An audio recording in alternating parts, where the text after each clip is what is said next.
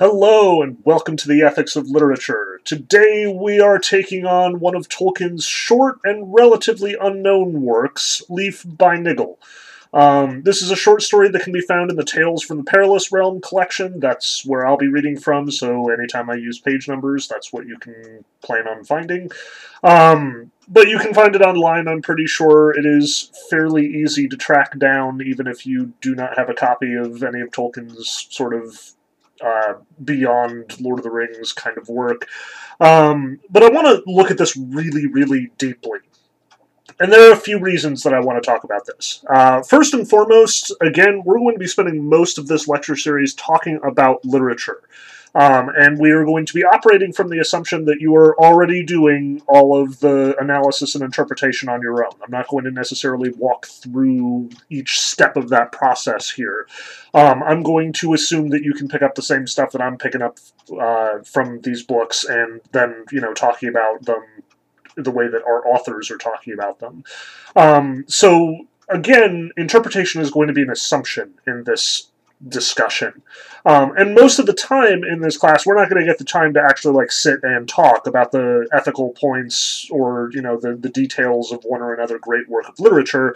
We're just going to have our writers name drop these things, whether it's Anna Karenina or Oliver Twist or Huck Finn or whatever, and immediately act like this is common knowledge that everybody has. But I know that that's not necessarily something that all of my listeners are accustomed to doing. So with that in mind, I like the idea a lot of starting this class with a short story, i.e. something very digestible with a clear ethical sort of goal in mind that we can interpret the living crap out of and sort of use as our, statement of purpose / establishing of method when it comes to how do we get an ethical or moral thesis from a work of literature which is usually considerably more complicated, more difficult to interpret than, say, a work of philosophy or a work of literary criticism like we'll be talking about soon. The other thing is, this is not just a work of literature with ethical implications. This is a work of literature that has its own sort of philosophy and thoughts on the ethics surrounding art and literature. So this work actually gets bonus points there. It's not only a work that we can and should be interpreting, can and should be using as a model for how we understand and get meaning out of literature, but also an excellent sort of take on literature in its own right. Tolkien here is very much talking very explicitly about art. About his relationship to art on a personal level, as well as the sort of overarching worth of art on a theological and allegorical level. And it's worthwhile to note that this is Tolkien writing. J.R.R. Tolkien, Lord of the Rings, The Hobbit, The Silmarillion, whatever that Rings of Power show that Amazon is currently running. This is his world that we are dwelling in, and almost all of contemporary fantasy has Tolkien at its root.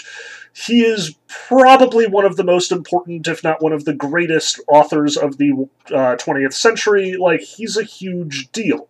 And his thoughts about art tend to be couched.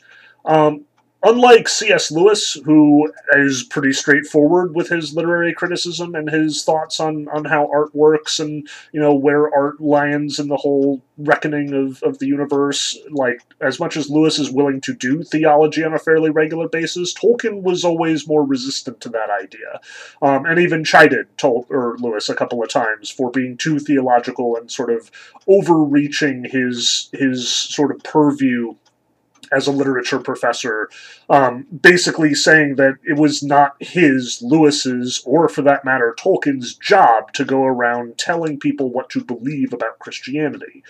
So when Tolkien does include Christian elements in his writing, it's usually either very, very couched, i.e., there is in fact a god at the basis of the whole Lord of the Rings, greater mythology and world building, but you very rarely see direct references to him or how exactly he operates, or he very rarely, does direct action in the course of the books, preferring to work by intermediaries. But if you read The Lord of the Rings or The Hobbit, you will see many, many references to, wow, that was really lucky, or Gandalf will say something like, oh, it wasn't luck at all, ho, ho, ho. Like, Tolkien is frequently talking about God, and to some degree, he's also very much talking about art in a lot of these works. He's just very reluctant to come out and say anything directly. The two works where Tolkien seems most direct about art, where he's most willing to talk about sort of art and its value and its worth, are here in Leaf by Niggle, and I would argue in Mythopoeia, a poem that I've taken apart in another lecture for another class. You could definitely make a case that On Fairy Stories is also super direct, but Tolkien is less interested in the prescriptive notions of art there than in the descriptive notions. And I imagine we'll be bumping into On Fairy Stories here, so quick reminder, we have a lot of supplementary reading for this class, stuff that you should probably know or be somewhat familiar with, maybe, take a Cliff's Notes. On Fairy Stories, Mythopoeia, and Lord of the Rings broadly are going to be very important to our discussion today, to say the least. But what I need to emphasize about Leaf by Niggle especially is that this is one of the few times that we are going to see Tolkien dabble in allegory. In On Fairy Stories, Tolkien specifically says that he has a cordial dislike of allegory, that he's not very fond of it, and that he is ever since he was old enough to learn to detect it, he's kind of preferred not to read, or for that matter, to write allegory. For those of you unfamiliar, when I'm talking about allegory, I'm talking about, especially Christian one-to-one literary references to either the understanding of Christianity or to, say, political events going on, think George Orwell's Animal Farm. Anytime that a complete work of literature is basically serving as a retelling or a reimagining or a reconfiguration of a theological or political system, we're talking about allegory. And Leaf by Niggle is the most allegorical of Tolkien's works so far as I've encountered them. He must have put aside his cordial distaste here and taken an actual stab at it. But since this is allegory, we're going to treat this as though it is a one-to-one understanding of, or one-to-one sort of recognition of Tolkien's greater theological system here. We are going to be sort of tearing away the literary devices that Tolkien typically uses in his work to couch his ideas about God and theology and look at them straight in the face, or at least treat this as though we are looking at them straight in the face, because it's really hard to read this otherwise here. But since we were going to be approaching this work with such a granular look at Tolkien's philosophy and Tolkien's understanding of literature and art, we need to get our facts straight. So what we're going to do in this lecture, what we're going to do in sort of interpreting and understanding what Leaf by Niggle means both to us and to its writer and more broadly, we're going to talk about this. We're going to basically tell the story according to about 4 or 5 different lenses here. We're going to look at it as an actual work of literature, as a story in its own right, although admittedly very briefly. We're going to look at it as an allegory and make those one-to-one connections to the things that Tolkien is referencing. We're going to look at it personally. How does this interact with Tolkien's own life, his own interest in art, his own relationship to religion? And we're going to look at this ethically. What is Tolkien saying to us, and for that matter to himself, about the worth of art and the value of his grand Middle-earth project in order to understand exactly what this means for artists going forward and what Tolkien is trying to tell both us and them about the way that art can and should work. So this is a big project. This is admittedly only a 30-page short story, so fortunately that gives us plenty of time to work on all of the granular details. But we're going to be reading this one real deeply. And not just because I think it's worth it. It is an excellent story in my opinion, and it certainly, is very revealing about Tolkien's perspective, but this is also a personal one for me. As an artist, as someone trying to do something akin to Tolkien's project here, I am very interested in what Tolkien has to say, not just as a writer, but as a Christian and as a moral exemplar in his own right. And that's how we're going to read this. We are going to see this as an authority, whether or not Tolkien deserves it, and that question will definitely be up in the air for a lot of this conversation. So with that in mind, let's talk plot. On its face, this is a story about Nigel, who is apparently an artist, kind of. Like, he's not being paid for his art. He is very much an amateur in his own right. He is not in any way, like, professional or, hired by patrons or anything like that. He just likes painting. So he paints stuff. Specifically, we are told that he is better at painting leaves than trees. He doesn't have necessarily some grand image for his art, but eventually it develops into a grand image. That while, Nigel is playing around with certain leaves on certain trees and just trying to get the way that the light bounces off this particular leaf just so, eventually his painting starts to get, carried away. And instead of drawing just one leaf, now that leaf is actually part of a tree, and that tree is part of, a forest, and that forest is part of this whole landscape vista, and there are birds that come in the trees, and there's a stream that goes by, and, we have gone from, I really like painting leaves, to I have this big, grandiose concept of an entire world that I am trying to depict. And Nigel very much gets caught up in trying to depict this world. This is his painting. This is the big project. This is what all of his earlier efforts have kind of been working up to. But Nigel has a problem. Namely, Nigel is frequently getting distracted from his grand work of art, his masterpiece, tree plus, surrounding world, and is instead being forced to deal with all of these, what he calls, interruptions. And these interruptions are probably best exemplified in the person of Parish, his neighbor. Parish is lame. That's the word that Tolkien uses here. I'm not going to try and get into the ableist notions here. There are reasons why Tolkien is using this word, and we should respect those reasons in this particular case. Parish can't walk. Parish can't necessarily do the sorts of things that Nigel can do. So as a consequence, Nigel is pretty frequently being asked to or encouraged to help Parish in one way or the other. We're even told as he leaves for his journey that it is the law for him to help Parish. It is his job to help Parish with the things that Parish himself can't do. But Nigel wants to be working on his big painting project, so most of the time when Parish comes over, Nigel sees this as an interruption. Especially because, and Tolkien emphasizes this, Parish values things that Nigel does not value, and does not value the things that Nigel does value. So when Parish comes in, he is most often going to make some critical comment about how Nigel needs to keep up his garden, something that Parish is very keen to remind everyone about, and something that Parish is himself very invested in. Like, your garden is out of control, there are all these weeds all over the place, you need to, pull out all the weeds and take care of all this stuff. But when he sees the painting, it is just nonsense to him. It is just lines on a canvas. It is worthless. So there's Nigel climbing up his ladder to put the finishing touches on some tiny little leaf at the top of his painting. Parish comes in and says, hey, dude, you should be working on your garden, or I need help with my roof, or whatever. And apparently Nigel is just frustrated and swears under his breath and is really annoyed by the fact that Parish needs all this help all of the time.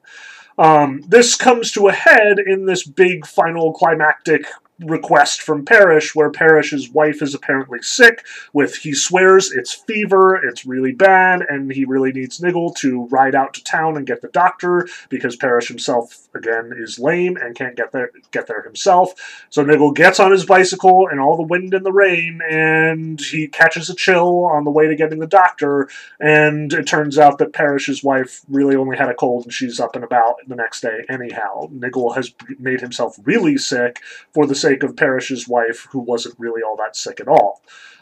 So we get a pretty good idea of who Parish is here.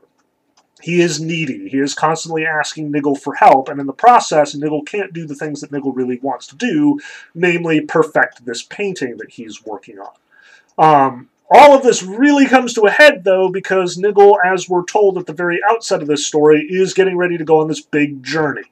We're not given very much information about the journey. We're just told it is, scheduled to happen. There's no way around it. He can't avoid it. And the closer that Nigel gets to his journey, the more pressing his needs are. The more Worse, he wants to work on his painting to the exception and exclusion of all of these supposed interruptions or distractions. So when Niggle, in fact, goes out on his epic bicycle journey to get the doctor for Parrish and his wife, we're told that he knows, like deep in his heart of hearts, that this is actually going to be it. That as a consequence, he is giving up the last opportunity he has to finish his painting, and he's not going to be able to put the finishing touches on his work. This thing that he cares deeply about will be, as the driver puts it, finished with, even if it isn't properly finished. And that's what happens. Like, as Niggle is finally getting up from being sick and sort of looking over his painting, but apparently we're not in the mood for painting right now, that's when first the Inspector of Houses comes in and tells him, dude, you haven't been taking care of your neighbor's house. Like, haven't you noticed that there's water coming in, and he asked you to help, and, you know, you didn't help? And Niggle's like, well, what was I supposed to do? I was sick. And the guy's like, well, you're not sick now. Why aren't you going over there patching this place up? And Niggle's like, I don't have the materials for it. And he's like, sure you do. There's a bunch of canvas, there's a bunch of paint. Which we need to emphasize from the perspective of the building inspector and from Parrish's perspective, that stuff, the canvas and paint, could have been better used helping people with their houses than it would be making these silly pictures in Niggle's room. But even the Inspector of Houses doesn't get to properly chastise him because at that moment the driver shows up. And the driver tells him, time to go on your big, important journey that we've been talking about this whole story. And Niggle's like, oh no, I'm not prepared for it. And he immediately grabs the first thing to hand, which is just a bag of his paints, which he immediately loses once he's on the train anyway. Once he gets off the train, though, he's very disoriented. He's in this very dark place, apparently. We're not told very much about it, besides that it's just this station connected to, apparently, this workhouse, because he didn't bring anything with him, and is therefore supposed to be, like, boarded to the expense of the state. And he works his butt off. For years, we are told that it feels like a century. We'll come back to that. For this century, he is apparently just painting boards all the same color, fixing things, doing odd jobs around this hospital or workhouse or whatever. We're sort of invited to compare it to any number of these things. At long last, as soon as he's starting to like get good at managing his time and doing all of these odd jobs, they switch it up on him again, and then he's just digging holes day after day after day after day, just miserable, ugly, drudgery work. But right during this, digging holes period, he is once again interrupted. He's lying in the dark doing nothing when apparently he overhears this medical board or something, we're told, with this first voice and the second voice, who are debating about Niggle's fate. And while the first voice seems pretty eager to condemn Niggle for all the things that he has screwed up over the course of his life and how poorly he's treated Parrish, the second voice very much emphasizes that on the one hand, there is a worth to what Niggle has been doing with all of this painting business. On page 298 it says, he was a painter by nature, in a minor way of course, still a leaf by Niggle has a charm of its own. He took a great deal of pains with leaves just for their own sake, but he never thought that made him important. We will come back to that as well. From the second voice's perspective, apparently there is some worth to his art, but even more than that, the second voice notices that Niggle did in fact sacrifice himself for Parrish's sake, even though it was ridiculous and at the end of the day kind of worthless, that Parrish was making out to be worse than it was, and that Niggle has in fact over many occasions helped Parrish out even when he wanted to be working on his bigger project. So, as a consequence, the first voice ultimately capitulates to the second voice. We'll talk about that too. The second voice ultimately concludes that it's time for gentle treatment, and Niggle is immediately shipped off, at which point he comes to this rolling series of hills and discovers, bam, his painting. Not as a painting, but realized in actuality. The actual landscape, the actual world that he was trying to capture, that he was trying to paint, is in fact here. And his gentle treatment apparently involves going around his world that he had imagined or invented, we'll come back to that as well, and figuring out how to make it better, how to properly finish with it, now even though it is already finished, question mark. And that involves doing all the things that he's learned to do in the meantime, i.e. planting all those trees and flowers and doing all the gardening that Parrish had been telling him to do and that he learned to do in the workhouse, but hadn't really prioritized when he was, hanging around with Parrish before his big journey. And eventually, Niggle realizes, in fact, pretty quickly, Niggle realizes that not only was the original painting largely concocted with Parrish's help, something that we are not really, explained and just is kind of left to its own interpretation, but also that he needs Parrish to complete the work that he's doing here in his gentle treatment place. And lo and behold, there's Parrish waiting for him, and between the two of them, they cooperate to perfect this area. But here it is reversed, I should emphasize that, where it used to be Niggle, trying to get his painting done while Parrish kept interrupting him in order to get work done. Now Niggle is the one doing all of the work, and Parrish, by contrast, is largely the one sort of walking around, musing, looking at this world, making suggestions, identifying the ways that it could be improved. Together they do, in fact, make this place better, which... yeah, I don't know exactly how that works. We'll come back to it. Let's just leave it there that both of them need to do the work, and we'll come up to the granular details later. Eventually, Niggle, though, decides to walk off into the mountains, and he leaves our story, at which point we're treated to two sort of epilogues or afterthoughts. So, Parrish is left behind to continue the work that was started here, as well as to await his wife. Niggle himself goes off into the mountains, never to be seen again. And then we have these two sort of epilogues. One from the perspective of these characters we've never encountered before, even though one of them apparently knew Niggle, who are apparently, business folk. Counselor Tompkins, who very much is emphasizing how important Niggle is or is not to society, and Atkins, who is, some useless schoolmaster. Both of them debating the worth of Niggle's work in his life. Atkins himself, however, rescues one of the leaves from Niggle's painting once it blows off of, Parrish's house where it has been employed to fix the leaks. And he saves it, puts it in a museum, Leaf by Niggle, hence our title, at which point the museum burns down and it is lost forever and nobody ever talks about Niggle again. Womp womp. But we also get the story from the first and second voices' perspective, and how apparently Niggle's Parish, as this area with the tree and the rolling hills and so on is eventually called, is serving to apparently introduce people. As the second voice puts it, for many it is the best introduction to the mountains. It works wonders in some cases. I'm sending more and more there. They seldom have to come back. So as a consequence, there is a use to this, apparently. Niggle's Parish and the painting that Niggle started in before his journey was apparently valuable at the end, even if it wasn't appreciated in its own time or by the people left behind when Niggle leaves on his journey. So that's the basic story that we're being told here. That is the summary of what is going on. So let's talk about what this means, because if it isn't obvious, there's a lot going on here, and there are a lot of very clear parallels to what Tolkien is thinking about. Remember, Tolkien's a Christian. This is kind of one of the first things you have to assume going into his work, and it is almost certainly the key to unlocking so much of his work and how we're supposed to understand and interpret it, or how he himself thought of his work, especially in this story. So let's just make some of these one-to-one comparisons right here and right now. The journey is Niggle dying. This is very obvious. It is something that is, not necessarily scheduled, but is very clearly hanging over Niggle's head. He is responsible for a lot of stuff before he, in fact, dies, before he is, in fact, taken on his grand journey. And most importantly, he has to take care of his neighbor Parish, which you'll notice his name literally is Parish, i.e. the word that has historically been used to describe the community that you are a part of when you are a Christian. So Niggle is responsible for Parish, just as any Christian is responsible for their community and is responsible for being involved with and taking care of their community. This is the whole love thy neighbor stuff that you find in Christianity all of the time. Niggle is responsible for Parish, even though Parish is annoying and even though Parish gets in the way and interrupts him all the time.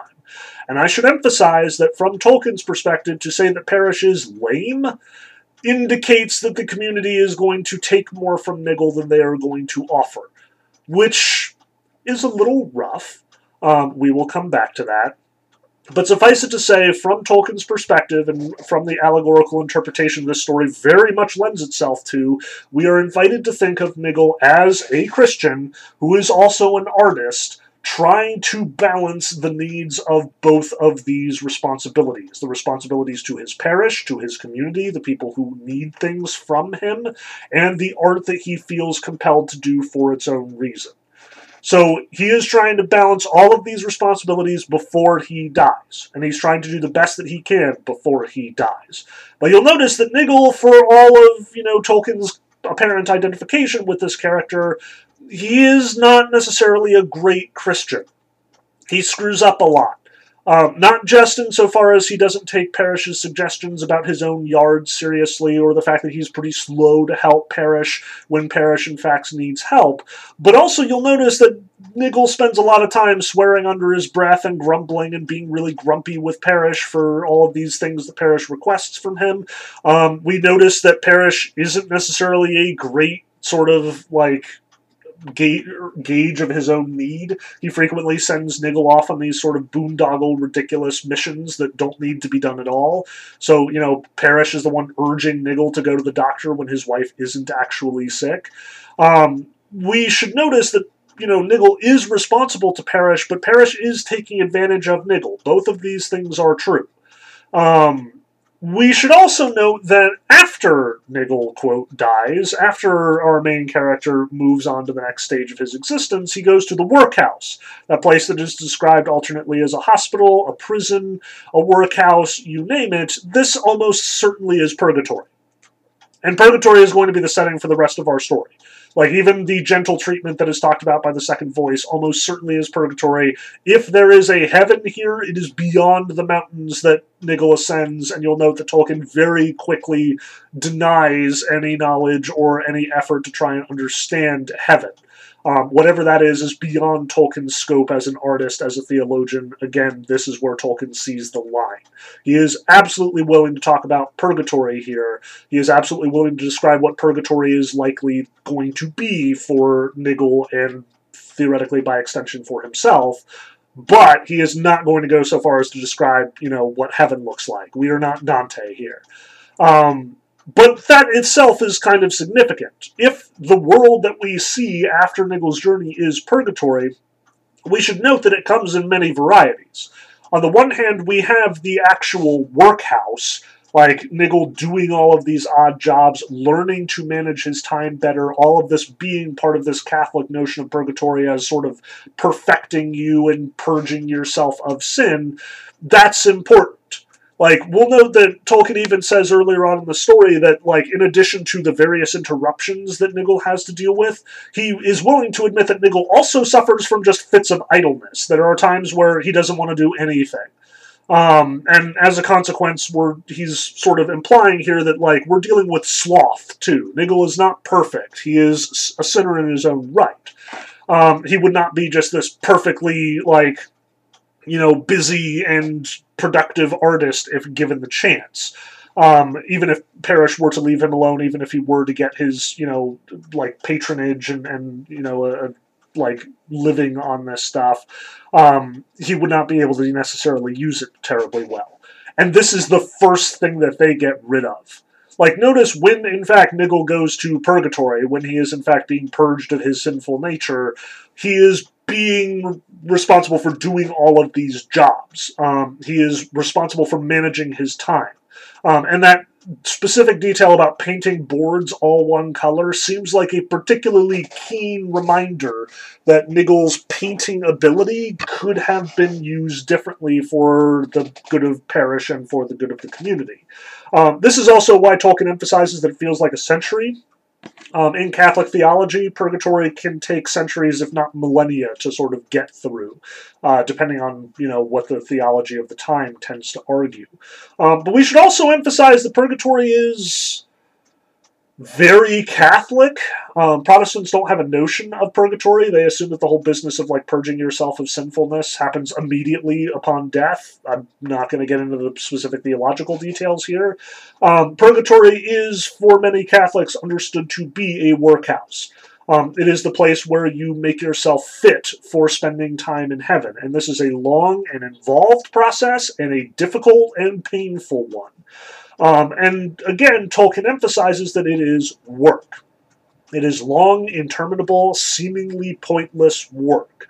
And when Niggle moves on to just digging holes all the time, we see how apparently pointless this is, and Tolkien even drops a couple of hints in the text that really it isn't the work that needs to be done, but Niggle is making himself better by doing the work. Just as this is a workhouse, it is also a hospital. This is how Niggle is fixing himself in some sense.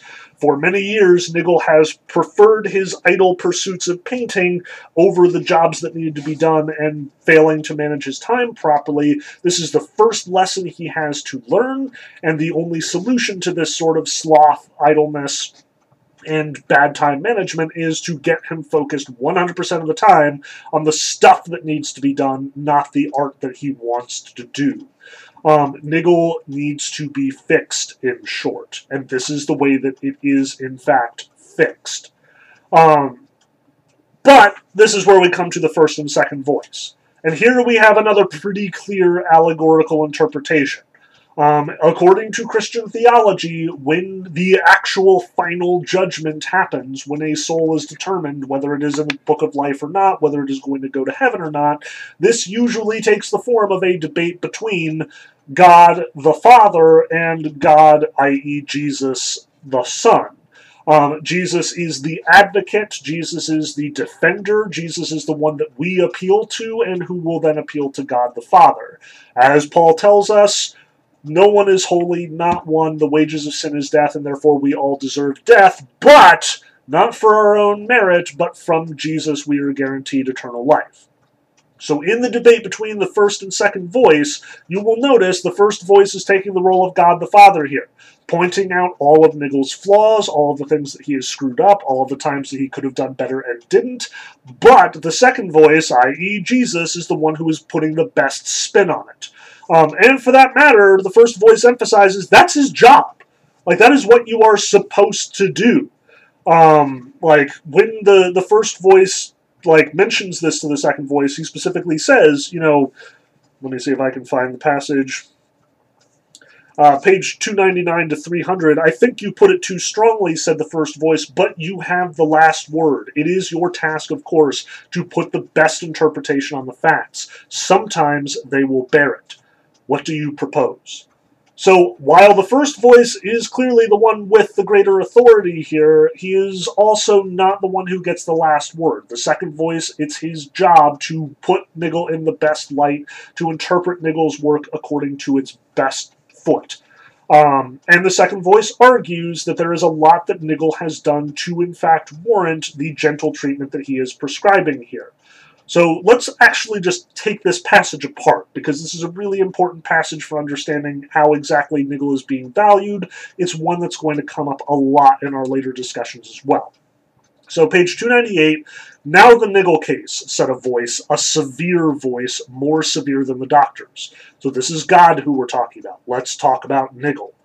What was the matter with him, said a second voice, a voice that you might have called gentle, though it was not soft. It was a voice of authority, and sounded at once hopeful and sad.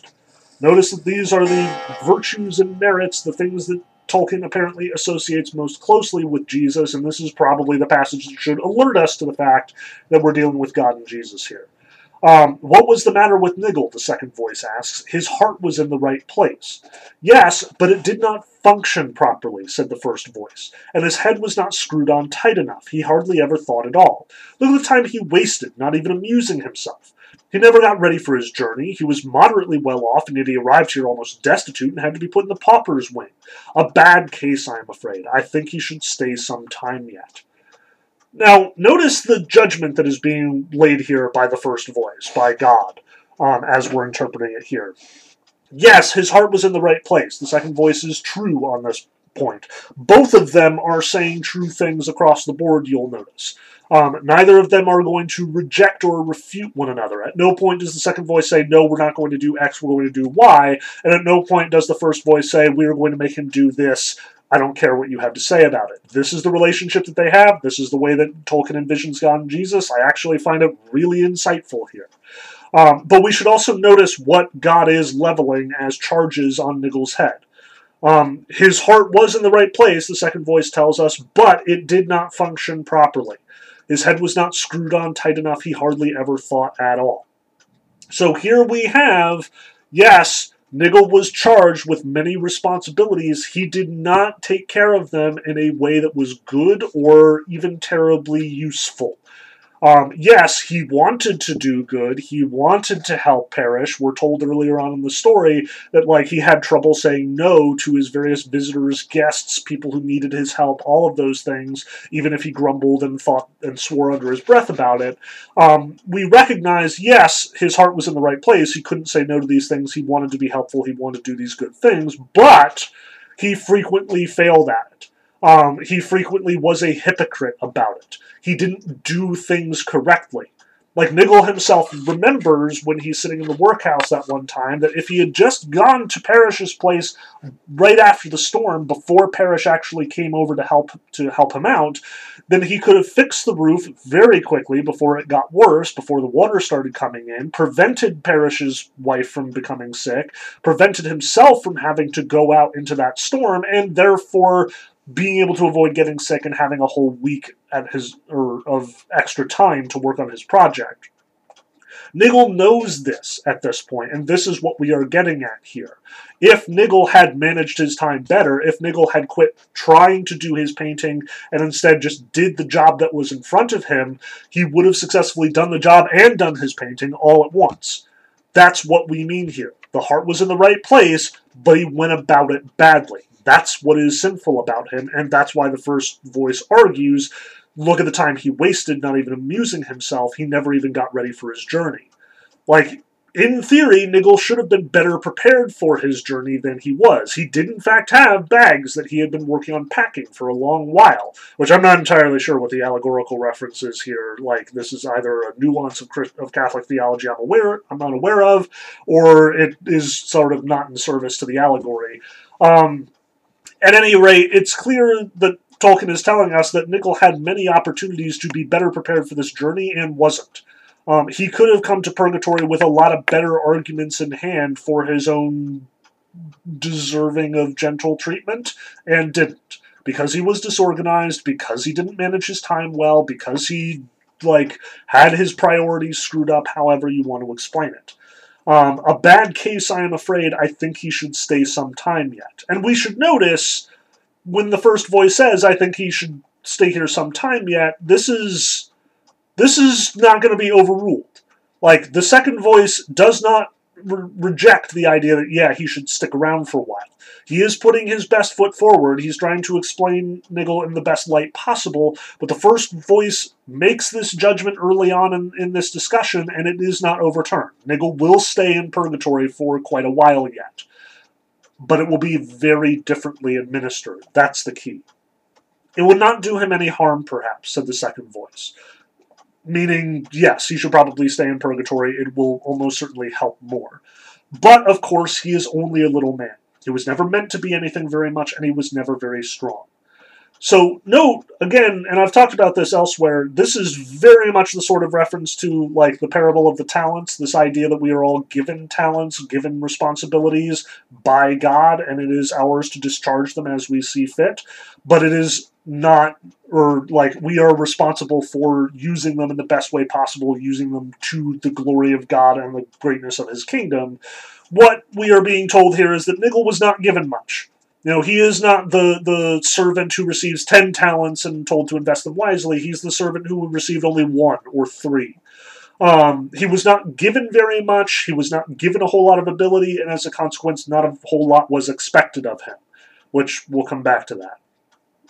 But let us look at the records. Yes, there are some favorable points, Perhaps, said the first voice, but very few that will really bear examination. Well, said the second voice, there are these. He was a painter by nature. In a minor way, of course, still, a leaf by Niggle has a charm of its own. He took a great deal of pains with leaves just for their own sake, but he never thought that that made him important. There is no note in the records of his pretending, even to himself, that it caused his neglect of things ordered by the law. Then he should not have neglected so many, said the first voice.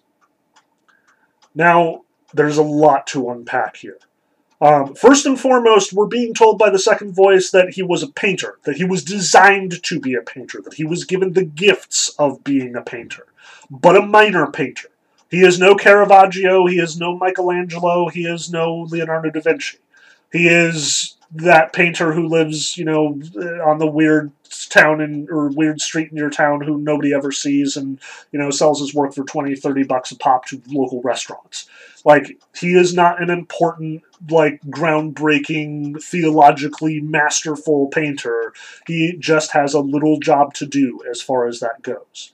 What is more important to the second voice is that there is no note on the records of his pretending, even to himself, that it excused his neglect of things ordered by the law. That he never thought that being a painter made him important. This is a big deal. Christianity will emphasize often that pride is the cardinal sin, that thinking too much of yourself or, prioritizing yourself before the needs of the kingdom, before God and his commands, that's the worst sin that you can commit.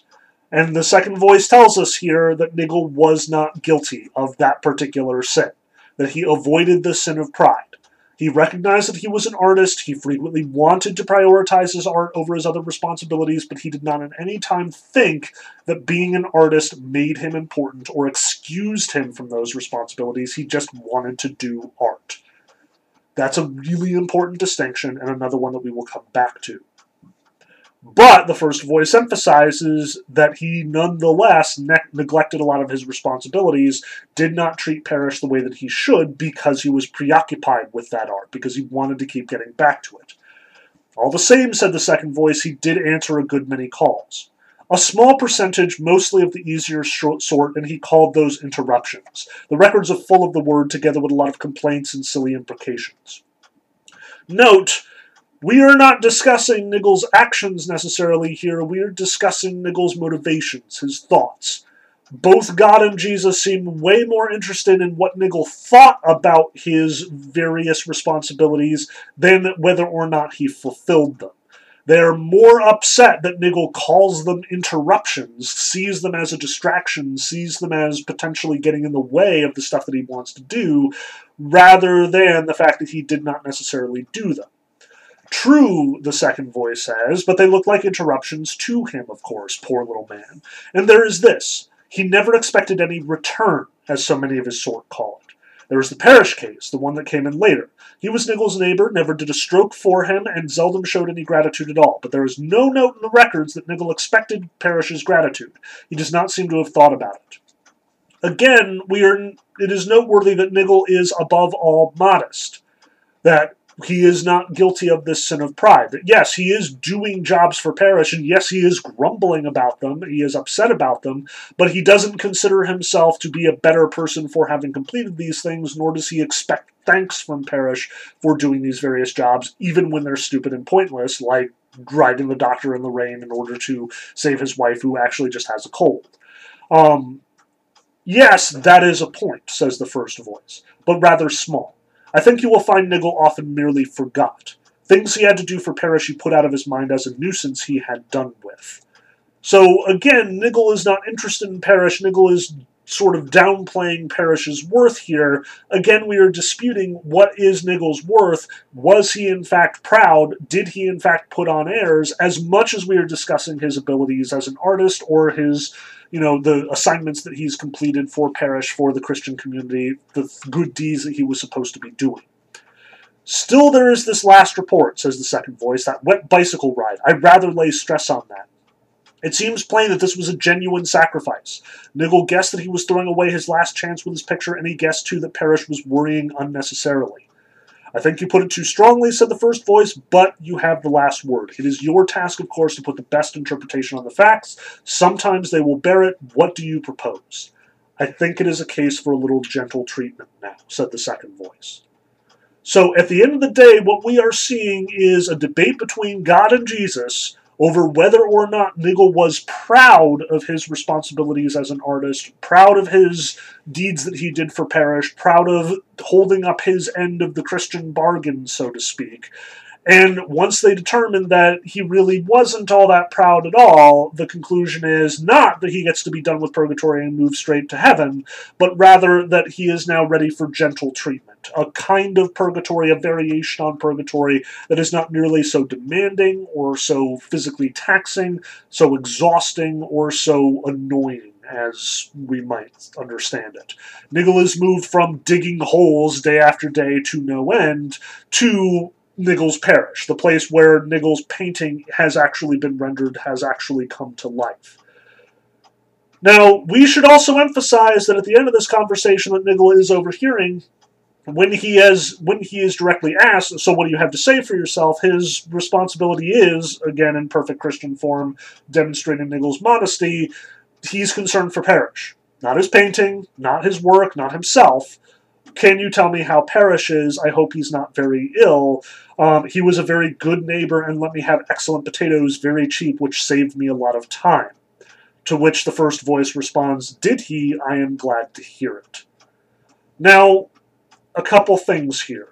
First and foremost, again, this is totally, gold stars, check marks for Nigel here in the reckoning of heaven. Like, yes, thinking about your neighbor before yourself is definitely a good move on Nigel's part.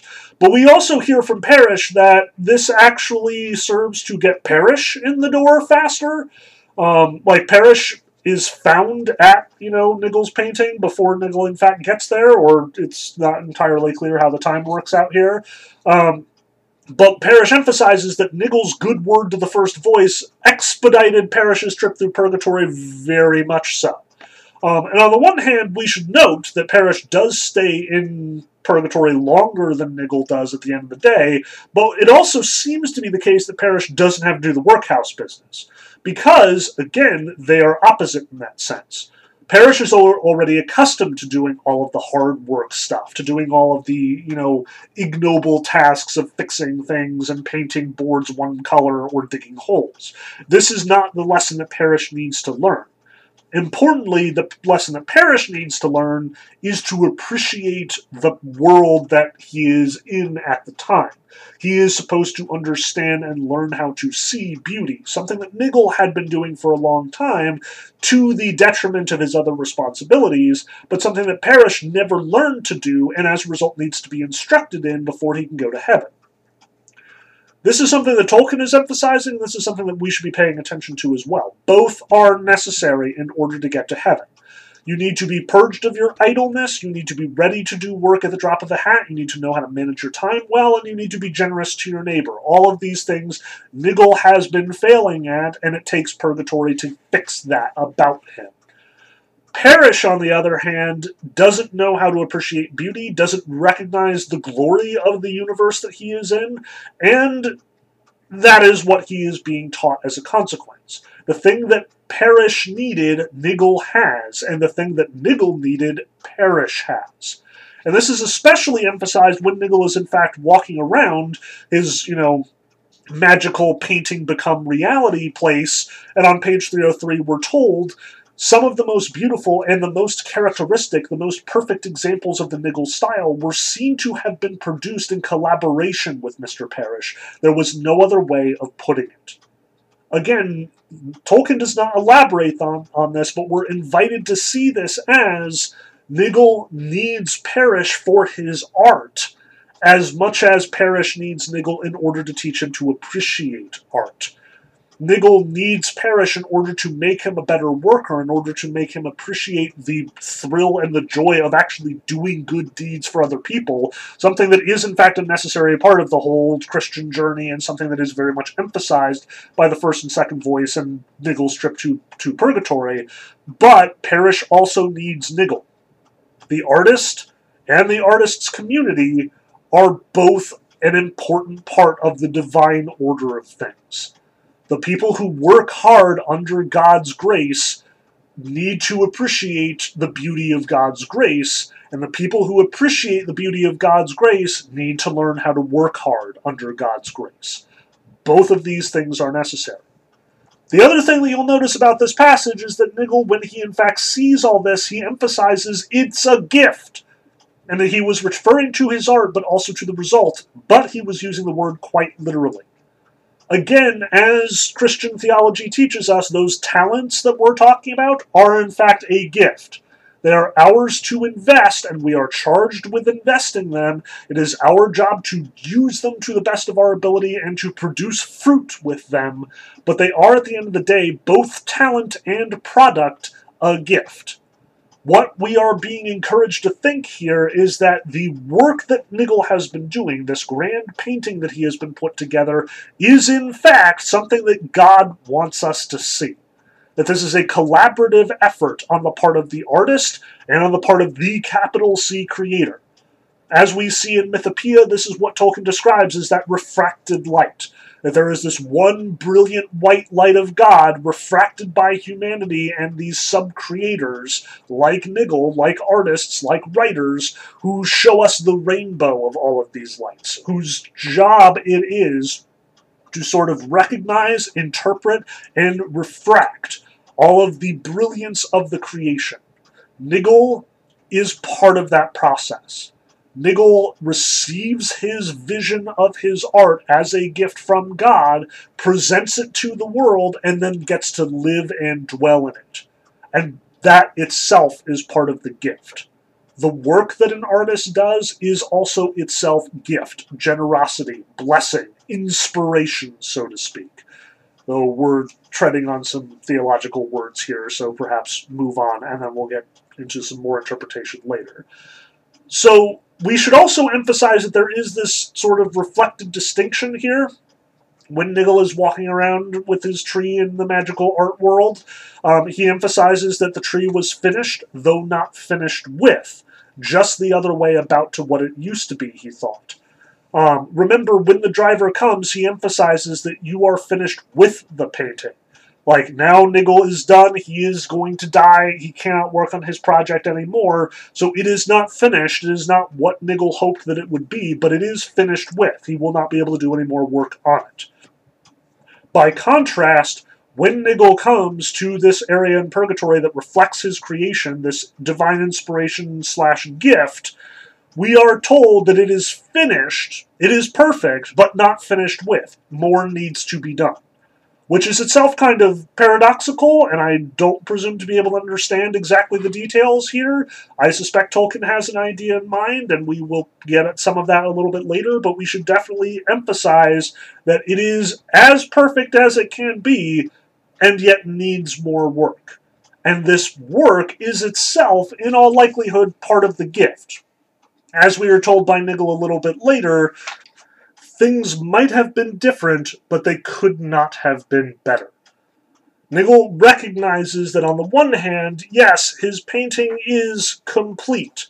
Like, when he arrives here, he recognizes that everything that he had hoped to see, everything that he had hoped to paint, even the things that he had only recognized or thought of for an instant, like the spring hanging out in the background that apparently he only thought of one time many, many years ago and never managed to put into his painting, all of that is present. It is perfected. It is exactly what it is supposed to be. It is exactly as Nigel imagined it. It is exactly as God gave the idea to Nigel in the first place. And yet, more work needs to be done. The image that Nigel had hoped to represent in his painting is here. But now there are a lot of spaces that have been underdeveloped, that need more work. It is finished, but not finished with. It is perfect, or rather, it could not have been better, even if it could have been different. This is probably the biggest theological points that Tolkien is intentionally making here, although we've got more to dissect later, so it's important that we get at that. Lastly, in our two epilogues here, we should definitely emphasize that we have, on the one hand, the sort of civil recognition of Nigel's worth as an artist, and the civil acknowledgement of art. Namely, we see our particularly grumpy Councillor Tompkins emphasizing that painting does have uses, but you couldn't make a use of his painting. There's plenty of scope for bold young men not afraid of new ideas and new methods, none for this old-fashioned stuff. Private daydreaming. He could not have designed a telling poster to save his life, always fiddling with leaves and flowers. I asked him why once. He said he thought they were pretty. Can you believe it? He said pretty. What, digestive and genital organs of plants? I said to him, and he had nothing to answer. Silly footler. On the one hand, we're invited to think of the world, the principalities, the government powers represented by Tompkins here as devaluing, especially the kind of art that Tolkien was keen to do, and for that matter that Niggle was keen to do. Nature art is not valuable to them. The two kinds of art that Counselor Tompkins seems especially interested in are young men not afraid of new ideas and new methods, but also a telling poster. Which, on the one hand, we might see this as, avant-garde art, modernist art. Tolkien himself was kind of weirdly acquainted with James Joyce, for example, one of those artists who very much was pushing forward the bounds of art in his time and undoubtedly received a lot of recognition for that very reason. But also telling posters, propaganda, which we'll probably be bumping into later in this discussion broadly, not necessarily during this lecture. Tolkien almost certainly had a very dim view of propaganda. Neither of which Tolkien does, neither of which Niggle do, and as a consequence, neither of which Counselor Tompkins is not willing to see any merit in him. Now, Atkins, on the other hand, the schoolmaster, who is of no consequence, he does recognize there is some beauty to this painting by Niggle, i.e., he puts it in a museum and calls it Leaf by Niggle. And it is, in fact, valued, and people do, in fact, come around and see it, but it's not especially, important. Only a few eyes ever notice it, and finally it's burned down and destroyed, and all of Niggle's work is gone forever. Tolkien seems to have a very dim view of what the worth of great art from the public/government perspective actually is. Undoubtedly because Tolkien was medievalist, we'll come back to that. But notice, too, that there is a greater worth for this art from the religious perspective.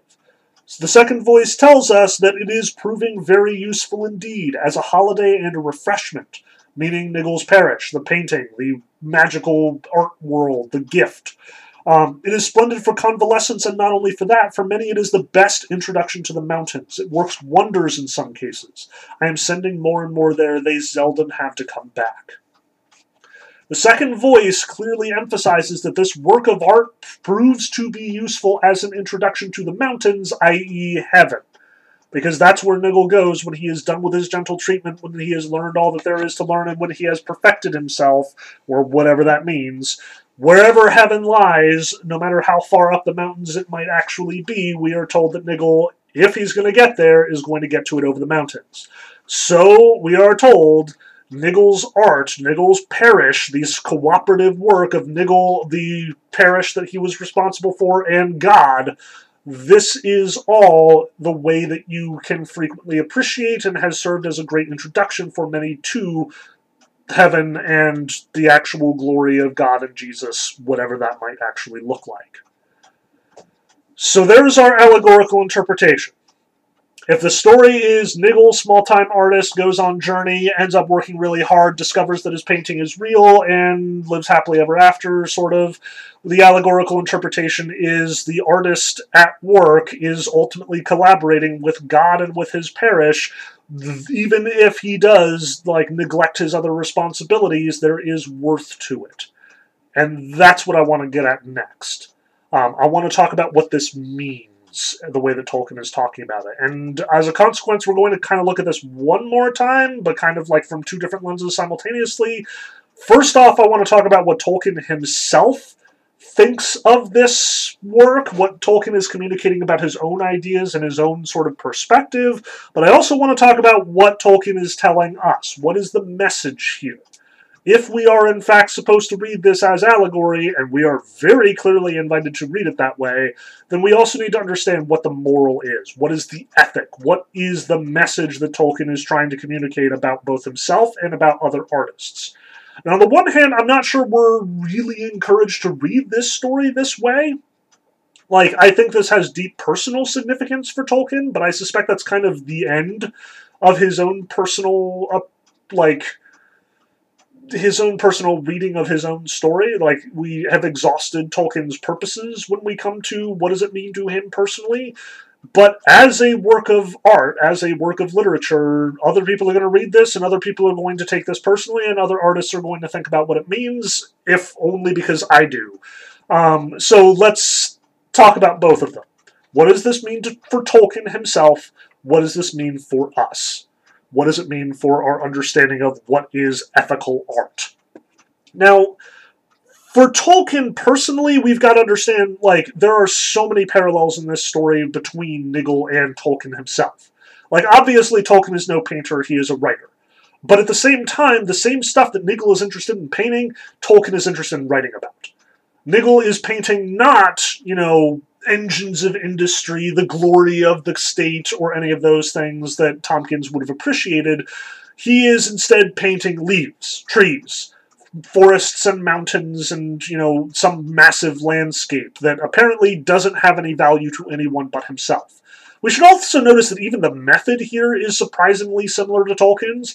Like, Niggle starts with just the painting of the one leaf, and then it expands, and he's, like, tacking canvas onto his other canvases. This is, like, classic Tolkien. Apparently he was famous for, like, scribbling notes about Middle-earth on napkins and, receipts and basically any paper that he had when he was particularly inspired. And when Christopher Tolkien was, in fact, trying to, like, make the Silmarillion, he was basically cobbling together this massive, disorganized, just pile of stuff that Tolkien had lying around. This is classic Tolkien, and this is almost certainly is how we're encouraged to understand Niggle's work as well. So once again, we see clear sort of parallels here. But again, notice Niggle is interested in landscapes, nature, and society is not. Tolkien, admittedly, isn't... Well, I mean, Tolkien was very passionate about trees. He apparently wrote numerous letters to various boards and, councils trying to defend particularly old trees in his community. So, yeah, we had best say that Tolkien and Niggle are definitely in comparison on that front. But Tolkien also writes old literature. Like, he deeply loves medieval writing. He is very much interested in old fairy stories of the Arthurian variety. Like, this is what he loves and admires, these old dead languages, these old dead cultures, these old dead stories and old dead languages from old dead cultures. And he aspires to create his own in that vein. He is not writing the next Ulysses, he is writing the next Song of Roland. He is not interested in the poetry of Ezra Pound or T.S. Eliot. He is interested in the poetry of whatever anonymous writer gave us Sir Gawain and the Green Knight. These old stories are consistently Tolkien's inspiration. They are where you will see the most references in The Lord of the Rings, The Hobbit, and The Silmarillion. Tolkien is interested in mythology. Tolkien is interested in ancient cultures. Tolkien is interested in the medieval worldview. And he very much replicates it, which doesn't earn him a lot of points from literary scholars today or in his own time. There are many who have argued that Tolkien was kind of a hack writer. And to this day, if you hang around academia, you will find, like, hardcore defenders of Tolkien, and they will usually be the same people who teach mythology, medieval literature, and other sort of books of that nature. Like, they are kind of informally and collectively referred to as medievalists. But if you hang out in an actual English department, you are more likely to run into scholars of Beckett and Joyce and Saul Bellow and Philip Roth and John Updike, Hemingway and Faulkner and Steinbeck, writers who are widely considered literary in the 20th century, and Tolkien wouldn't be considered one of them. On the one hand, that probably explains at least partially why Tolkien finds this hostility between Councillor Tompkins and the sort of state at large. This could very well be why Parrish doesn't recognize the work that Niggle is doing as art itself. Like, art is supposed to look different, it's supposed to behave differently, it's supposed to, have a different sort of quality.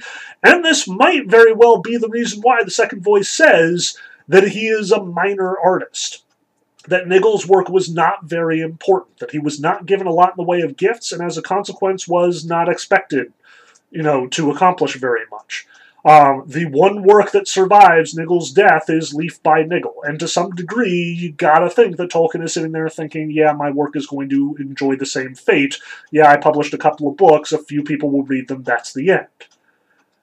Obviously, this could not be further from the truth. Like, there are very few authors in the 20th century who have been as widely read as Tolkien. He is, again, frequently considered one of the greatest artists of the 20th century. Like, maybe, more people value the James Joyce's Ulysses or, like, the remembrance of things past. But nonetheless, more actual humans have read Lord of the Rings on the whole than most of them, I suspect. And to some degree, I suspect Tolkien was a little bit aware of this and was definitely downplaying his significance, like trying to recognize his own modesty, but at the same time, you gotta kind of wonder if Tolkien is just downplaying himself here. Like, he has in fact become a successful writer at this point in his career, I imagine. Like, Leaf by Niggle is late enough in his career, if I'm not mistaken, that, like, he would have already gotten a few works published and would sort of be recognized in the literary community. Plus, if Tolkien is insisting on writing these particular stories and not, great modernist works of literature, you have to assume that Tolkien kind of doesn't sees more value in those old stories than he does in the ones that people are in fact taking as important or worthwhile. So, on the one hand, I have to look at this story and say, as Tolkien's effort to gauge himself, there is a little dishonesty here. Maybe I'm reading into it, maybe not. Like, I should emphasize that, anytime that you're talking about modesty and pride, you're inevitably going to end up looking like a hypocrite. Because if you say that you're proud, then that's actually you being modest. And if you say that you're modest, that's actually you being proud. And here, Tolkien is telling us about how modest Niggle is. We've emphasized that several times. And therefore, if we are supposed to read Niggle as a one-to-one for Tolkien, then, yeah, that actually makes Tolkien out to be kind of, full of himself. But at the same time, what are you supposed to do in this situation if Niggle was in fact a giant jerk and really high on his own artistic merits? Presumably the first and second voice would never have let him into heaven in the first place, and he would have had a lot more work to do, much of which would be even more unpleasant than just digging holes all the time. But we should also notice that Tolkien does see it as deserving punishment. Like, Tolkien does not give himself a free pass into heaven. He has a lot of work to do before he gets there. He recognizes that before he is going to enjoy the benefits of hanging out with God and Jesus, he is going to have to paint a lot of boards and dig a lot of holes and fix a lot of tables. Tolkien recognizes, I have mismanaged my time, I frequently grumble about my earthly responsibilities to my parish, and as a consequence, I will need to be schooled, I will need to be healed, I will need to be fixed, in some sense. But, and this is super important, Tolkien is also gauging the value of his own worth from God's perspective here, and that cannot help but be a little bit demanding, a little bit bold on his part. Like, if Tolkien was cautioning Lewis about writing theology, Tolkien is almost certainly writing theology here, when he goes to say that A Leaf by Niggle has a charm of its own, and puts that language in the second voice's mouth, argues that Jesus sees art as being itself worthwhile. And when we ultimately conclude the story and Jesus says, hey, actually this is super helpful for understanding how people get into heaven, like, on the one hand, again, I suspect that this is Tolkien sort of not justifying himself to us, but rather sort of imagining the best possible scenario for his own work. Like, as much as I struggle to understand this as, like, manifesto versus apology versus, like, I don't know exactly how to take it, for Tolkien to say, yeah, actually art is super important and gets people into heaven, or is an important introduction to getting into heaven, that's pretty bold on Tolkien's part, and may very well be well overstepping his supposed boundaries as a writer and not a theologian. But importantly, that's the takeaway here. There is worth for art. Mitigated though it is, because again, remember, it's not Niggle's creation that is being praised here, it's Niggle in cooperation with God, in cooperation with Parrish, and the first words out of Niggle's mouth when he sees his creation realized is, it is a gift, which is absolutely the appropriate reaction, and absolutely what Tolkien wants to emphasize there. We need to recognize that we are saying that art is not just worthwhile, but important.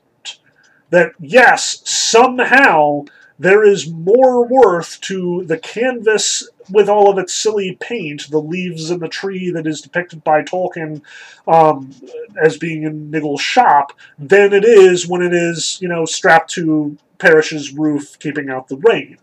What we are looking at here is not some sort of pure benefit to society understanding of the value of art.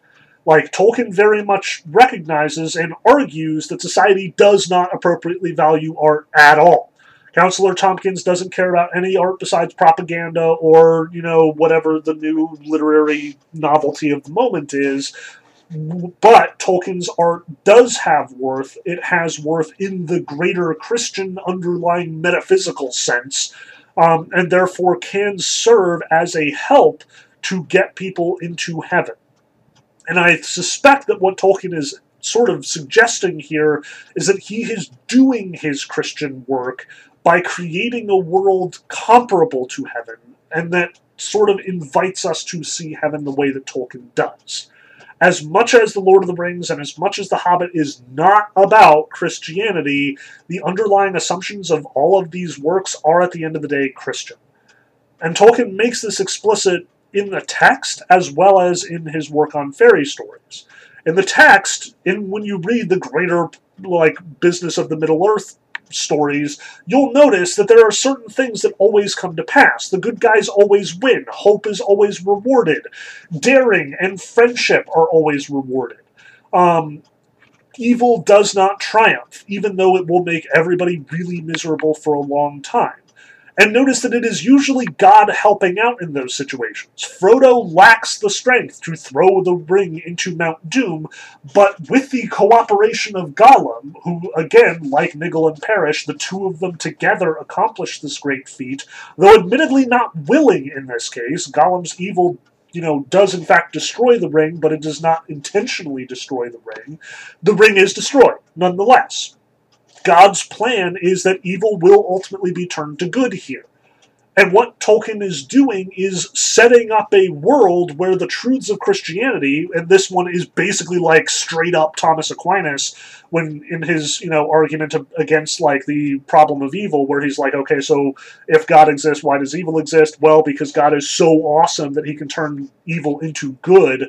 That's exactly what Tolkien is depicting there, and that's what Tolkien is arguing about his own work as well. As much as Niggle makes a lot of mistakes and has to work off all of that time in purgatory, you'll remember Niggle says it could have been different, but it couldn't have been better. This was God's plan. This was the ideal scenario. It wasn't set in stone. It's not fate. It's not like we're all locked into, behaving in certain ways, but it all serves to this perfect, ideal realization of what God wants the world to be. Whatever evil we do, we are responsible for, and we will have to work off, and we will be judged accordingly. But, importantly, God will fix it in the end. It will all ultimately redound to God's glory. This is all over Tolkien's writing. It's in Leaf by Niggle, very obviously. It's in Mythopoeia. It's in The Lord of the Rings. And all of those people who love The Lord of the Rings and are not themselves avowed Christians are being encouraged and invited to understand and appreciate Christianity. Tolkien, at the end of the day, does not see himself as a missionary, does not see himself as an evangelist, but he does see himself as, just as Niggle does, introducing people to a more palatable version of Christian truth and heaven. The Lord of the Rings is a place where things go right, where the world justifies its own existence, where God saves the day, where eucatastrophe, as he puts it in On Fairy Stories, is a guarantee. The realm of fairy guarantees a happy ending, even if it is undeserved. This is what Tolkien's stories promise as well. And by reading those, we are introduced, however obliquely, to heaven, to Christianity, and Tolkien's very firmly understood version of it. And Tolkien sees that here as his mission. As much as he does in fact need to do things for his parish, and he does need to recognize that the responsibilities he has to his neighbor, to his parish, to the people who ask things of him, to the responsibilities that he has, must at some point come before his dabbling around with paint and canvas, his mucking about with the Middle-earth stories. He also recognizes that there is a profound worth to those Middle-earth stories, and importantly, a greater worth in the long run than is necessarily the case with all that other little stuff he's doing. You know, Niggle's garden is not represented in Purgatory. It is not invited, it is not told to us as, being some important part of the cosmos that introduces people to heaven the way that Niggle's art does. So Niggle's art does have this lasting importance, this greater worth. As Tolkien says in Mythopoeia, even in heaven, the creative effort, the artistic job is not done. We will still make stuff in heaven. Poets will still have flames on their heads, as he puts it. Here that is obvious. Niggle continues to create even in Purgatory, presumably even in heaven as well. And importantly, that creation, insofar as it exists on Earth, serves as a guide, serves as a pointer, gets us closer to God in its own right. On a personal level, that's what it means to Tolkien. But on a greater level, we need to very much understand what this means about Tolkien's philosophy of art broadly. And we have to recognize that art for Tolkien is a sacred duty. It is a sacred responsibility. We cannot take pride in it. That is very clear here in Leaf by Niggle. Again, modesty is, above all, super important here. But we recognize, as the second voice says, that a Leaf by Niggle has a charm of its own. And for that matter, that ultimately Niggle's parish, the work that Niggle has created in cooperation with parish and God and everyone else who goes and participates there, is ultimately something important to the business of creation altogether. It is one of the paths that people will take on their trek to heaven. That's a lot.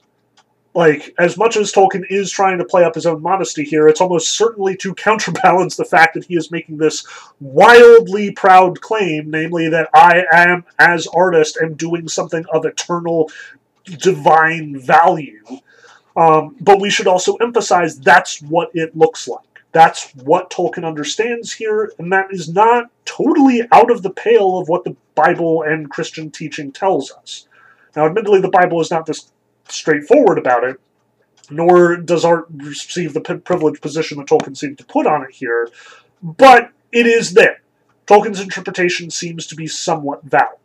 And if it isn't obvious, I struggle with this as well, because it is really hard to find that line.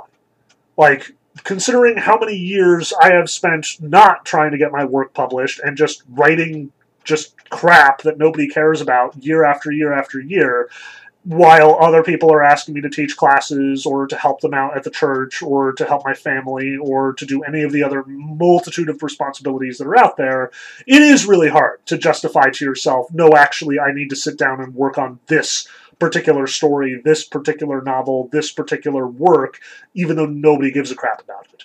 Like, I feel for Tolkien here. A lot. Not necessarily because I am a great underappreciated artist, but because I recognize how friggin' difficult it is to balance these responsibilities, and that, this urge in me to create stuff isn't just perverse or pernicious. That, no, I actually need to do that. Even if I'm not being recognized, even if I'm not being paid for it, no, it makes me better, it makes the world better, whatever that might mean. So, again, I read this as a work of ethics. As Tolkien telling me, personally, what an artist should be doing and should look like. And I recognize, like Tolkien, that that is a difficult needle to thread. That on the one hand, yes, there probably is some grandiose, divine worth to an artist doing art and trying to represent the created order of the universe as best as they possibly can. But I should also emphasize that, again, Tolkien isn't doing the same kind of art that everybody else is doing. Tolkien has a very different take on art, just as Niggle has a very different take on painting, something that Tompkins is willing to acknowledge. I am not creating some grandiose universe of Middle-earth that will serve as this fantasy location for many people to sort of explore and get closer to God with. Like, my job is different, and I have different problems as far as that worth is concerned. I also, probably like Tolkien, recognize that you can't allow yourself to think this. You can't, again, like one of the reasons that the second voice praises Niggle is because at no point in his career does he think that being an artist excuses him from his responsibilities here on Earth. He is not proud of himself.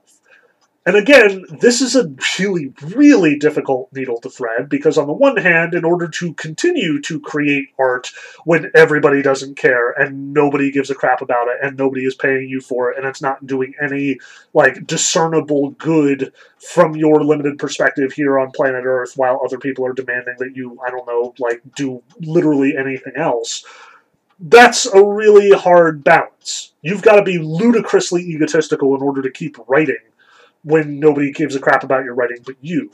At the same time, if you are ludicrously egotistical, your writing is garbage, and you become a terrible person, and you are ultimately failing in what God is asking you to do, according to Tolkien. So again, a very delicate balance to thread here. But that's what Tolkien is ultimately arguing, ultimately saying. And on the one hand, art is important.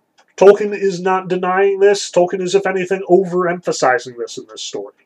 Niggle's work has, one, a charm of its own. It has its sort of own internal value, and Niggle, by recognizing the value in and of itself of creation, the worth of a leaf, is in fact respecting and, like, participating in the divine order. Something that is also emphasized when Parrish is walking around Niggle's parish, just appreciating art, recognizing the beauty of nature. Tolkien, by writing his particular stories, is encouraging us to appreciate the created order as well, to look at the world from his privileged eye, and therefore get a little closer to the divine perspective as well. That's the job of art.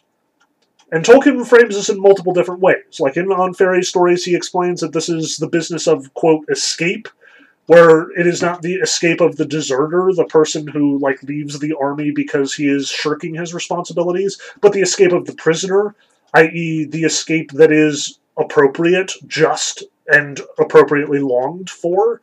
When you are a prisoner, escape is not necessarily a bad thing, especially if you are imprisoned unjustly. You want to live in a different place, you want to be able to get out of your cell, and there's nothing wrong with that. What Tolkien is saying is that fantasy, especially fantasy fairy stories, all of the work that Tolkien himself is very invested in and very committed to doing, provides that escape. Reminds us that this world as is fallen and broken and messed up, and we should in fact hope for something more. Now, this is itself kind of a confusing idea, because the idea itself has been adopted and distorted by art critics over the last, like, 30, 40 years or so. Now that escapism is basically you binging a television show on Netflix for 6 hours without turning your brain on at all. That's not the escape that Tolkien is talking about, nor is it the escape that Tolkien is justifying here. What Tolkien is encouraging is some sort of quasi-divine insight or revelation. A recognition that this world is not the limit of our experience, and that we are encouraged to hope for more, to want more. The eucatastrophe at the end of The Lord of the Rings is a promise. God has your best interests in mind. Just as the eucatastrophe at the end of Leaf by Niggle, where Niggle goes over the mountains, is an encouragement that, again, things could have been different, but they could not have been better. This world is designed for our benefit, and we are encouraged to enjoy and to use it as best as we can. We are encouraged to love it, for that matter, as much as the Protestants and the Baptists and the Evangelicals might encourage you otherwise. Tolkien is telling us that trees are holy. And when we forget that trees are holy, we actually get worse in this life. And it takes a work like The Lord of the Rings, where trees walk around and say wise things and, overthrow Isengard, are at the end of the day holy as well. They remind us that trees are holy, that they are special, unique, and important. And just as Nigel, in his painting, is showing us how trees are holy, so does that contribute to our understanding of the holiness of heaven. We understand God by looking at trees and mountains and whatever other stuff that Tolkien is interested in, as well as whatever other stuff any artist is interested in.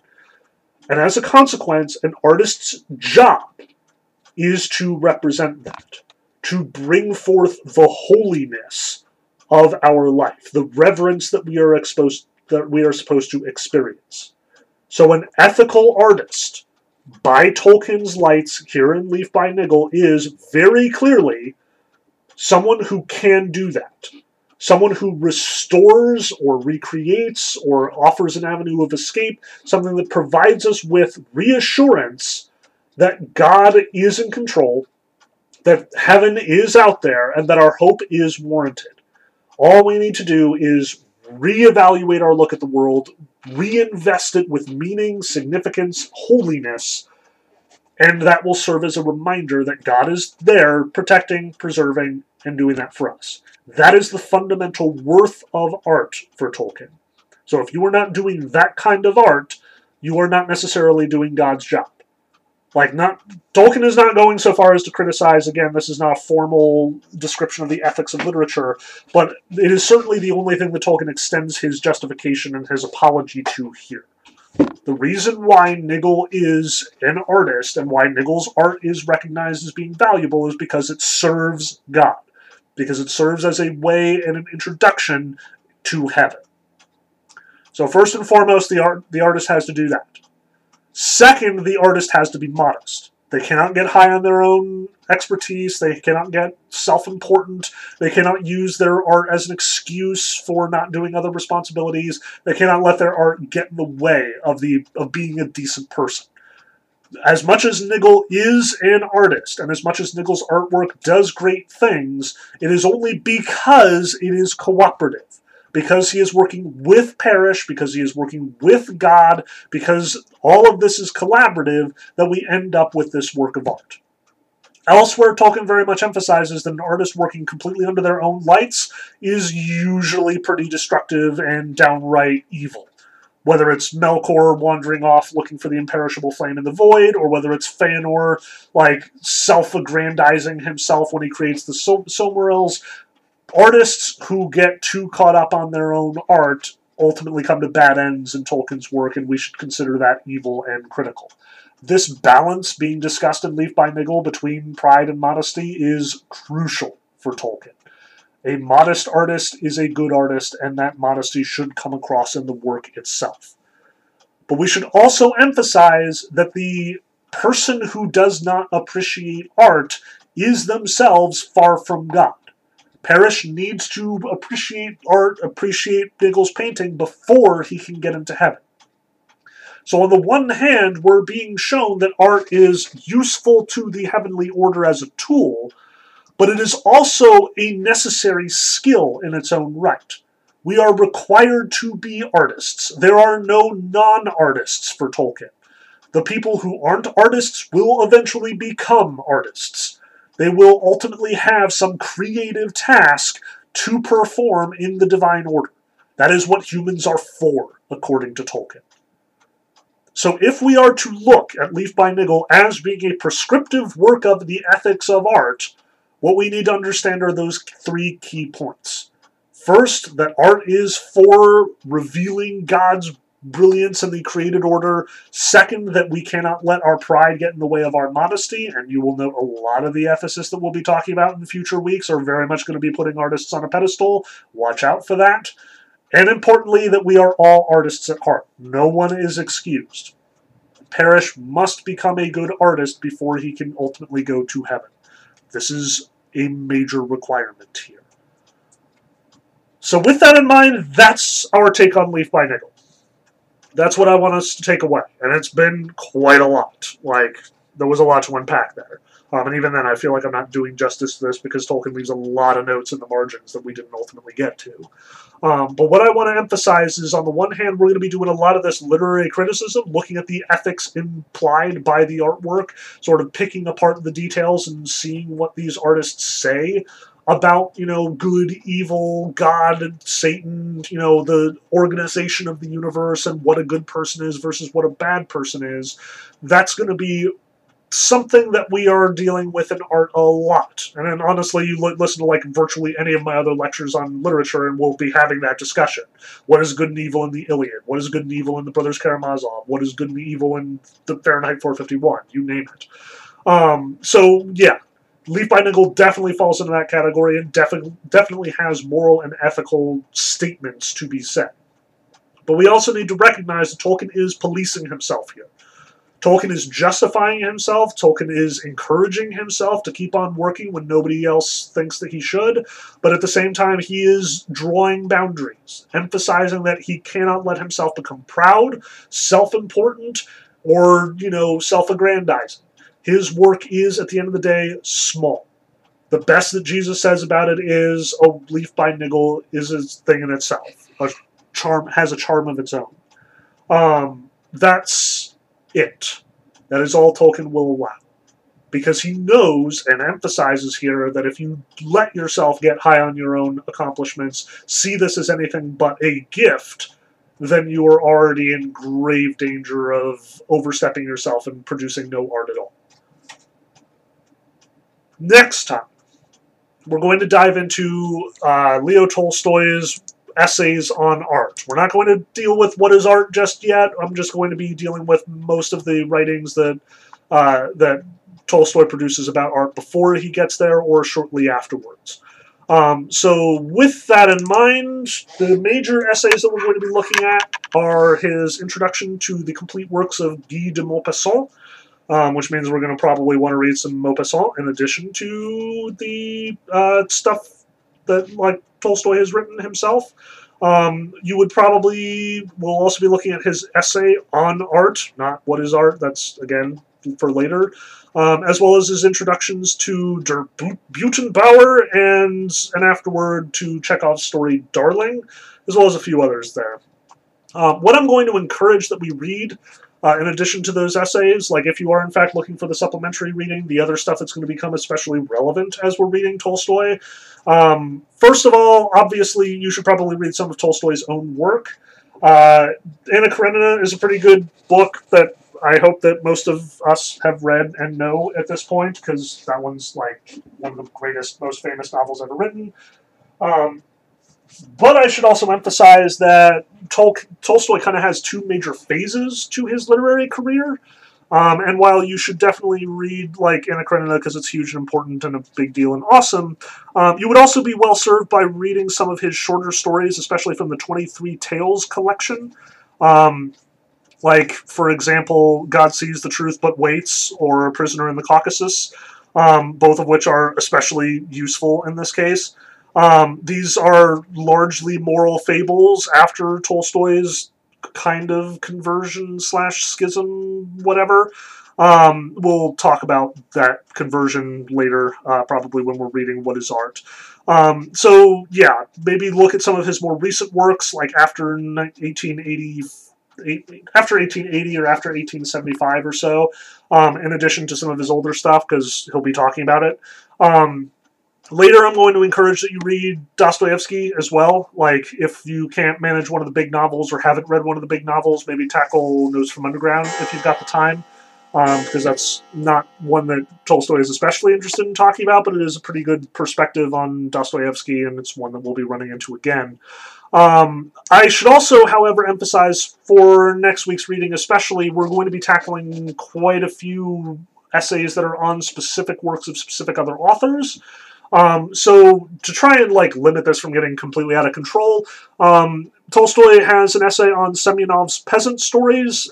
The only one that I could find that was translated into English was The Servant, which is readily available online. Just type in Semyonov, Semyonov, The Servant, and you'll probably find it. As well as we're going to spend a lot of time talking about Guy de Maupassant. which I imagine most of us have not read Guy de Maupassant. I certainly have not spent a lot of time talking about Guy de Maupassant. I've read a number of his short stories, but not a ton of them. I will recommend, because I think that that's probably the best way of getting a pretty good overview of sort of the two sides to Maupassant. Try reading Boule de Suif. It's literally, when it is translated ball of fat. It is a story about a prostitute named Boule de Suif, who is like adorable and lovely, and Maupassant says a lot of nice things about her. This is a super early work of Maupassant's, and very typical of his early career, where he's very interested in prostitutes and sex and stuff, and Tolstoy's very grumpy about it. You might also want to read the classic story A Piece of String, which is short and nice, and definitely the sort of thing that Tolstoy is actually very appreciative of.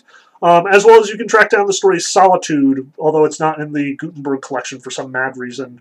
Solitude is another one that Tolstoy especially picks out and praises here. So being familiar with that one is also a good idea. Lastly, I would strongly recommend... This would be a great time to get familiar with Dickens, because Tolstoy is going to talk about Dickens quite a bit in later works, and we're going to keep coming back to Dickens and his moral agenda. If you're going to read Dickens, I would recommend Oliver Twist or A Christmas Carol. Like, I know that everybody's read A Christmas Carol and everybody knows the story of A Christmas Carol, but literally just read it, because it's one of Dickens' best works, and it's one of the most finely written pieces of prose in the English language. Like, it's just friggin' gorgeous. But as far as Dickens's sort of, social agenda, Oliver Twist is kind of perfect at showing all of the dimensions of what Dickens is doing in a pretty compact and entertaining way. Much easier to get into than, the Old Curiosity Shop or Bleak House or something, even though that's probably even clearer there. Also, just wild side note, for some reason Tolstoy loves the example of Balaam and his ass. From Numbers 23 and 24 in the Bible. So I'd strongly recommend, if you are not familiar with the wild and wonderful story of Balaam's ass, definitely read Balaam in Numbers 20 to 25-ish, because that'll definitely be helpful for reference as we're talking about these essays next time. I think he references it in no fewer than 3 of the essays we're going to talk about, so definitely pick up on that. But yeah, next week we're diving into Tolstoy's essays on art. Again, Guy de Maupassant especially, so read a couple of his short stories if you've never encountered them before.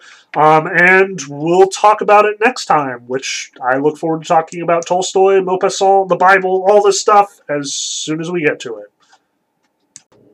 Hey, thanks for listening, and I hope you enjoyed that last discussion.